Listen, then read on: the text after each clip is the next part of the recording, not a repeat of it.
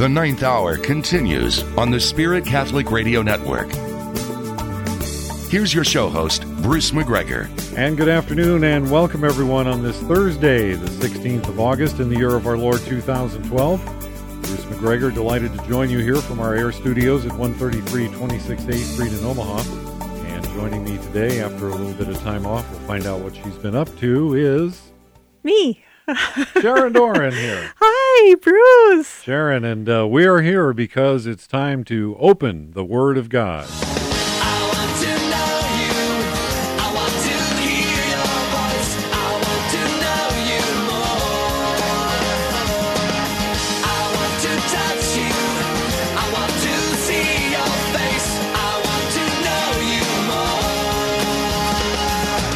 All right, Sharon, welcome. Thank you so much, Bruce. It's great to be back. Well, you were a guest instructor for Renewal Ministries Biblical School up at the University of St. Thomas and St. Paul this summer. Yeah. Among other things you were doing on your last month off here, and again, we missed you. Well, I missed you too, but the Lord was just awesome. This whole summer's been great, but I mean, you know, there's been other things, but that was really fun doing the biblical school. And the head instructor was a bishop from the Netherlands, Bishop Jan Leeson, and he took us through the Gospel of Mark. And he was an amazing biblical scholar. And I could have just sat there all day, every day, listening to his insights. But it will help because I'll be sharing a lot of those when we do our synoptics class this coming fall at Seeking Truth. So that was great. And then I took a couple graduate classes this summer, and I have just one class left for my master's degree. And I'm just so excited, as is my family, to get that degree done. So thank you for the time off. It really was fruitful. Thank you so much. Absolutely. You and your biblical insights were missed here, but we're glad to have you back. And, you know, it's hard to believe that looking at the calendar, here we are at the midpoint in August, and that means Seeking Truth Bible Study is coming up for the fall. Yep. Creighton Prep, of course, full, but distance learning can still be obtained. That's right. And, there's some cool things that the Lord's been doing. You'll like this one because it's a golf story. A woman from Lincoln, Nebraska phoned me earlier this summer, and her husband was golfing with a Protestant golf partner from Omaha. And the Protestant golfer told her husband about a new Catholic Bible study in Omaha that he really felt they should check out. Mm-hmm. So one thing led to another, and she found the website, seekingtruth.net, and she called me, and the Lord has just opened some doors for two new parishes in Lincoln, Nebraska to start Seeking Truth program this fall in their parishes. Very so cool. They're going to be our very first satellite pilot classes, and we're just really excited about that. One of them is St. Joseph's Parish in Lincoln. They're going to be doing a Women's Day class. They don't have a lot of extra room space in their building, but the other parish is North American Martyrs, and they're going to host an evening Seeking Truth class for men and women in Lincoln, and they may be able to accommodate more people. So there's a woman named Julie at North American Martyrs Parish office, and she would answer any questions. You can get her phone number off our website at seekingtruth.net in the announcement box if you're interested, if you're a Lincoln person and want to give that a try. So it's just exciting. I hope some of the Omaha parishes maybe next fall might try that just to take some heat off our live Creighton Prep class, because there's a waiting list, and I can't stand turning people away when they're hungry for God's Word in this format. So we'll see what happens there. All right, and again, as we mentioned, you can always register for the distance education program anytime. Mm-hmm. For those of you who were not able to get into the live classes, seekingtruth.net is where you go. And Sharon, you film your live class with all the multiple visual images, and then registered members online can watch them at home or anywhere else in the world, really. A laptop, iPad, iPhone. Yep, that's right. And, that's an independent learning program. You have to be kind of self-motivated, but it works well for a lot of people. And another thing I did this summer, Bruce, was I was on a EWTN program with Dr. Ralph Martin called Choices We Face. Yes. And it aired in July. And since that, we've gotten a lot of distance learners signing up from Ireland and the United Kingdom, Australia, Canada, and many other states. So it's just so cool to see how God's working. And that distance ed format, I know some college girls are going to try it. They're going away to different schools, but they're going to Skype and do their small group discussions together and then watch the lecture and discuss it. I know a couple men last year, Catholics and Protestant, these two men would get together and watch it every week and discuss. So it could be used for moms groups, nursing homes, couples. I mean, you can just get as creative as you want. So anyway. Start with a visit to seekingtruth.net. Thanks, Bruce. That'll get it going. Yeah. All right, Sharon, it's been over a month here. What would you like to talk about today? Well, one thing I noticed, Bruce, that I wanted to point out is that for the next 5 Sundays in a row at Mass, the church is using John chapter 6 for the Sunday Gospel readings. Okay. So 5 Sundays in a row, all on John chapter 6. What's that say to you? Pretty doggone important book and chapter in the Bible. Absolutely. That's right. John 6 is John's institution of the Eucharist, and it is such an incredibly powerful chapter. The church doesn't want to just zip through it, but we'll use John chapter 6 for 5 Gospel Sundays in a row. And so just giving us a few verses at a time, literally to just chew on and savor the written word that literally describes this heavenly food, namely the flesh of Jesus Christ, who is the Word that became flesh and dwelt among us and still tabernacles with us today in his true presence in the Eucharistic feast. So, Bruce, last Sunday we read from John 6. Can you just look at these verses 41 and 42? Absolutely.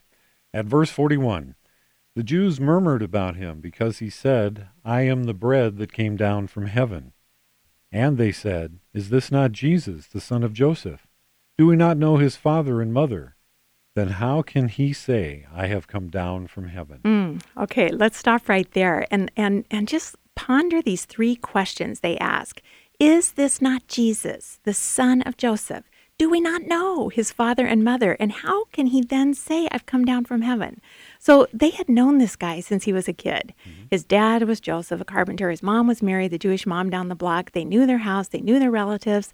They aren't buying it that he is God and some kind of miracle food, miracle bread that's come down from heaven like a new Moses. Why not?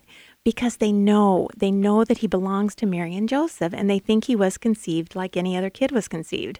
And the Jews believed that in every birth of every child, there were always 3 partners involved: the Father, the Mother, and the Spirit of God.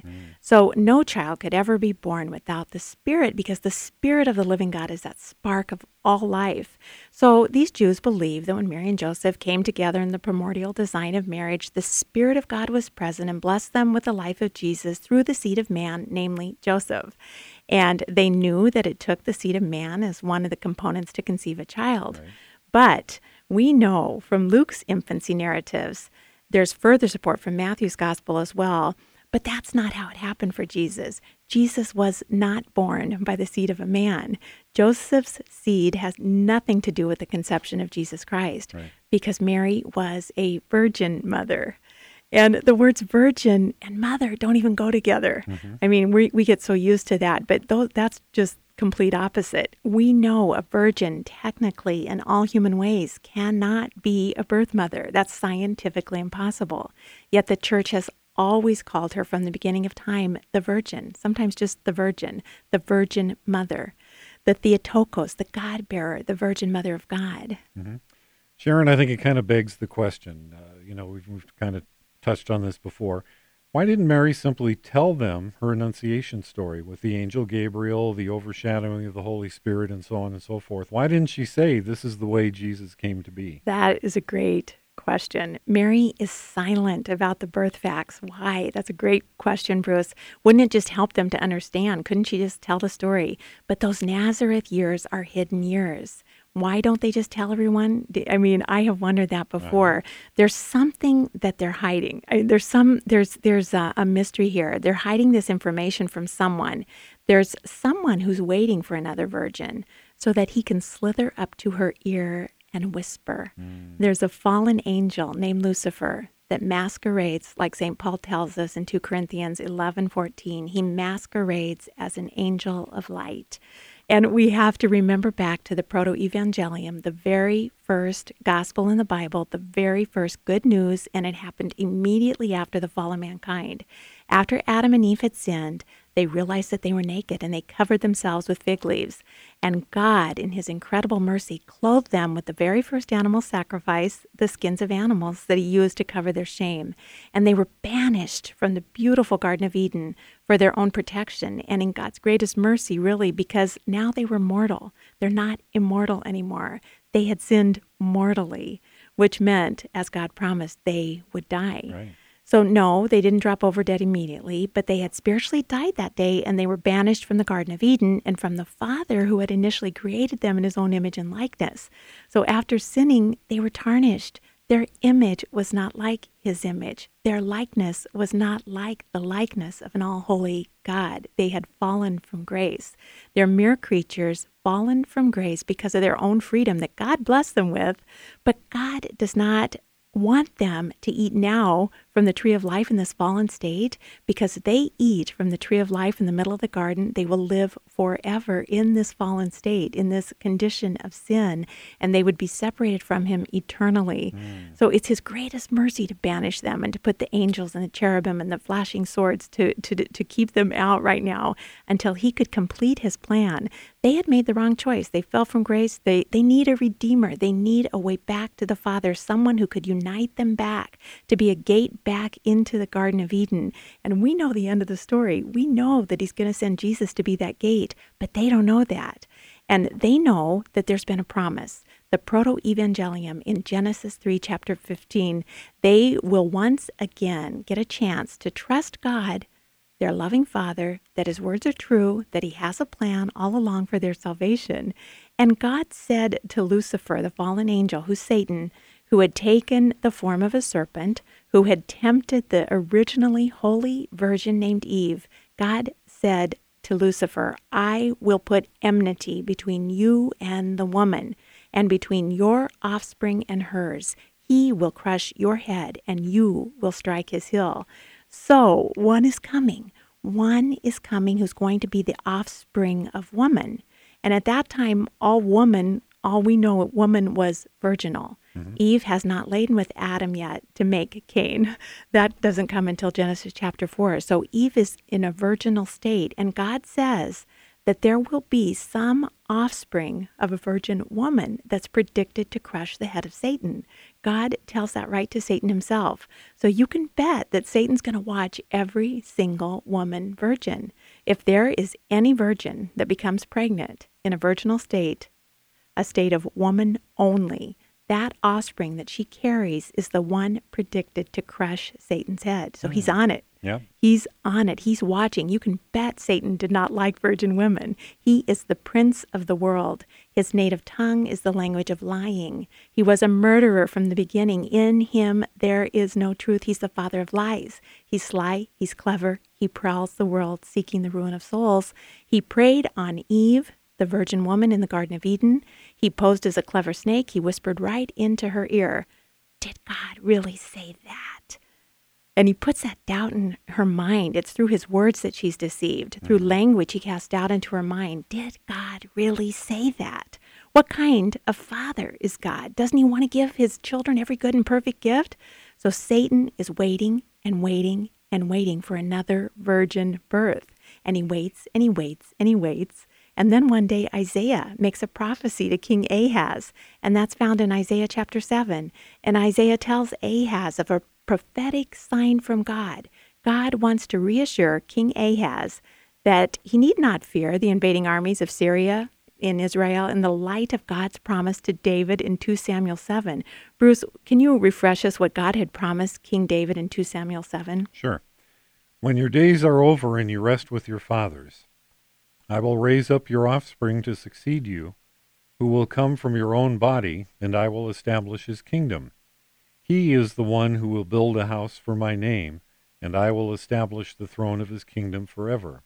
I will be his father, and he will be my son. Your house and your kingdom will endure forever before me. Your throne will be established forever. Okay, this is speaking again of that offspring that's promised from clear back in Genesis 3:15. And so Isaiah now says to King Ahaz, ask for a sign from the Lord your God. Let it be done as Sheol or high as the sky.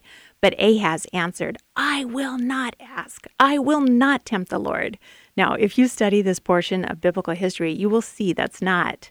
It's not that Ahaz doesn't want to tempt the Lord. It's really that King Ahaz prefers to depend upon his own might, upon the might of Assyria, rather than the might of the Almighty God. So then Isaiah says to him, "Listen, house of David, is it not enough that you weary human beings? Must you also weary my God? Therefore, the Lord himself shall send you a sign. Behold, a virgin shall conceive and bear a son, and shall call his name Emmanuel." Whoa, wait a minute. Whoa. Virgins can't conceive sons. Right. Now, Satan's on the lookout for this virgin that's going to conceive. And in the Hebrew translation, the word Alma that's used here to designate a young woman of marriageable age, that would be a specific reference to virginity, because this was part of the Hebrew mindset. But the Hebrew language is really limited. But when this was translated into Greek, into the Septuagint translation, which was used at the time of Christ, the Hebrew word had been translated Alma, which the Hebrew word Alma was translated in Greek as Parthenos, which normally does mean virgin.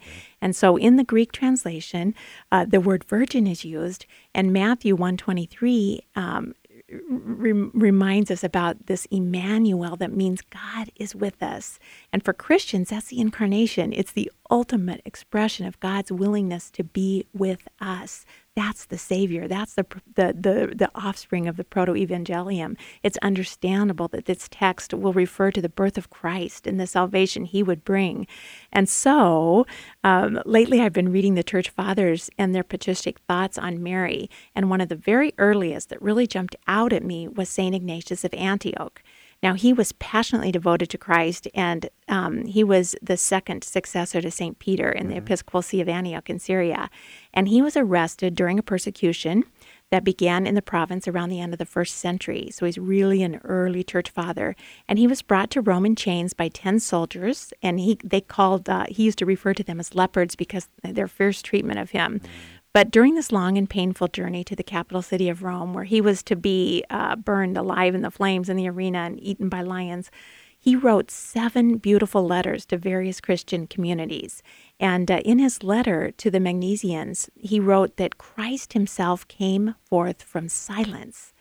And Ignatius of Antioch talks about silence and the silence that Mary demonstrated throughout her entire life.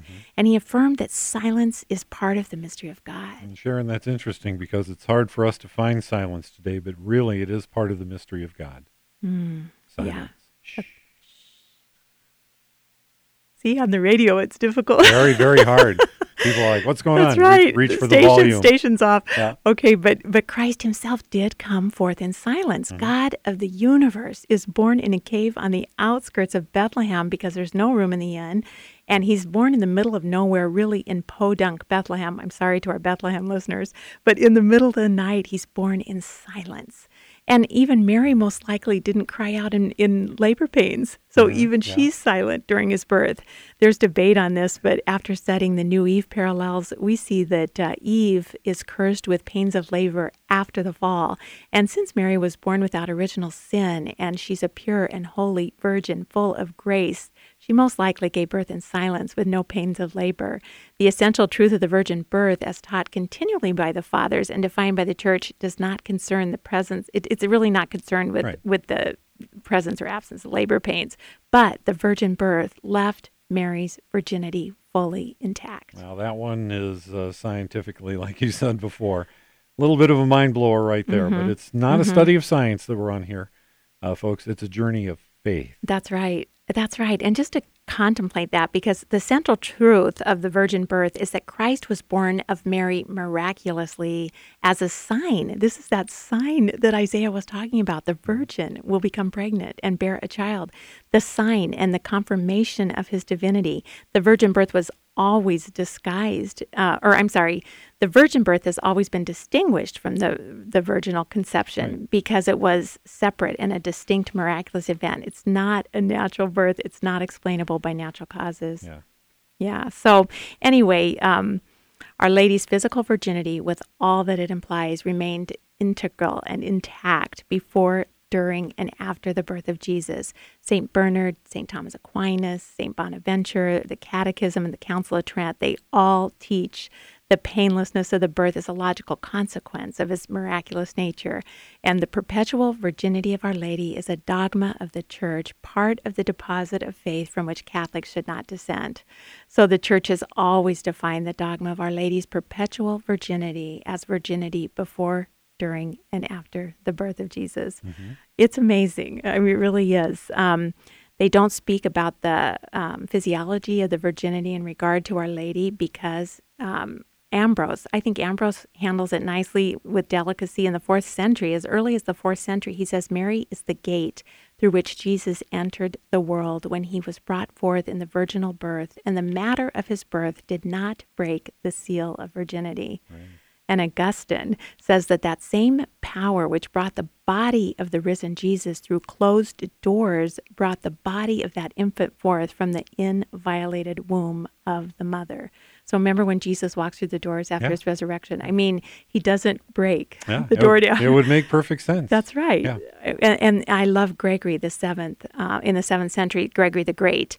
The virgin birth is not a natural but a miraculous birth matched only by the escape of Jesus from a sealed tomb. So there's the sealed tomb. He burst through with, so anyway, those are shows the miraculous physical virginity of Our Lady is one of, it's just a fundamental guarantee of the divinity of Christ. Right. Now, in the Catechism of the Catholic Church, everyone, at paragraph 499, we read, the deepening of faith in the virginal motherhood led the Church to confess Mary's real and perpetual virginity, even in the act of giving birth to the Son of God made man. In fact, Christ's birth did not diminish his mother's virginal integrity, but sanctified it. And so the liturgy of the Church celebrates Mary as I Parthenos, the ever-virgin. Good. So those earliest fathers really reveal a capacity to emphasize her mysterious maternal presence in the faith and life of the first Christians, and a presence rendered even more intense and maybe intriguing by the silence. But Bruce, let's... Well, I was going to say, one other thing, that we talked about a little earlier was why wouldn't Mary just tell those people in John 6 about the virgin birth? Why was she remaining so silent on this issue? Okay, well, that's a great question. And it's, if we look at St. Ignatius of Antioch, he wrote to the church in Ephesus. And remember where Mary retired to, Bruce? Well, in John's Gospel, Jesus gave her over to St. John at the foot of the cross. And we know that when John wrote the book of Revelation, he was on the island of Patmos, because we're told that in Revelation chapter 1, verse 9. I, John, your brother, who share with you the distress, the kingdom, and the endurance we have in Jesus, found myself on this island called Patmos, because I proclaimed God's word and gave testimony to Jesus. That's right. And Patmos was one of the Sporades islands in the Aegean Sea. It was about 50 miles south of Ephesus. And it was used by the Romans as a penal colony. So when John says, I write from Patmos because I proclaimed God's word and gave testimony to Jesus, he's saying literally, on account of God's word, I'm here at Patmos in a Roman prison colony, most likely. Right. So anyway, if you go to Ephesus today, you will see the home, the home of Mary.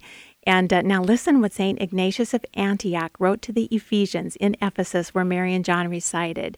He says that there are 3 mysteries in God's plan that had to be kept hidden from the prince of the world, namely the devil. Number 1, the virginity of Mary. Number 2, the virginal birth of the Son of God. Number 3, the death of Jesus on the cross. So this is why Mary doesn't blab. Right. Ignatius doesn't explain why or how these mysteries had to remain hidden from the devil, but other patristic fathers explain that Mary's marriage to Joseph was the means by which this mystery of the virgin birth remained hidden from the devil, the prince of the world. Because remember, the devil is waiting. He's waiting for this virgin to conceive a child. And he knows that that's the one that could crush his head. So, I mean, this battle is raging, and he's watching. So Mary's silence keeps the mystery hidden from the Prince of Darkness. She doesn't blab. Yeah. They look to others like an ordinary family. That's why these guys in John 6 are like, how could he be God? He's from Mary and Joseph. He's a carpenter. I mean, it's Mary and Joseph's son. And remember when they were exiled to Egypt, after Christ was born in Bethlehem, they're exiled to Egypt to stay safe from Herod. Those are hidden, silent years. And so when they re-enter, perhaps people had forgotten some of the birth details. It is she and Joseph allow God to reveal the mystery of the salvation in his own perfect timing. And that's going to be after the glorious manifestation of the Lord Jesus Christ in his resurrection, when it's safe, when Satan's been defeated. Then the word can come out. So Mary and Joseph are very good at two particular things. They trust and obey. They know God has a plan, a big plan, and they trust God to execute it perfectly. Even though it seems as if it's not going to work out, the plan stays hidden until after the hour of glory, which is the hour of the crucifixion, when the prince of the world, Satan, thinks he's totally won it all. Yet that's really the hour when he himself, Satan, is being crushed. Yep. The power of the cross. The power of the cross comes before the power of the resurrection. So those three mysteries lie hidden. Yeah, they're hidden from Satan: the virginity of Mary, the virginal birth of the Son of God, and the death of Jesus on the cross. Yeah. They lay hidden. It has to unfold. His revelation has to, and he's, by that time, Satan's been defeated. Yeah. He's been crushed and destroyed. That was a beautiful part in the Passion of the Christ, right at that moment where Jesus, expires on the cross. Yes. And they do that cut to, Satan in the hole in the ground, just screaming. Yes. He realized it's over. He's been had. He's been had. Yeah. And Mary keeps that all a secret. Yeah. And she ponders those things in her heart, and she doesn't, just think how silently she held all those things. Yeah. So no one would find out, especially Satan. I think it helps us understand why these mysteries took so much time to unfold. Church doctrines and understanding took time to unpack and understand. And so when Jesus is raised from the dead, he is the firstborn of all creation.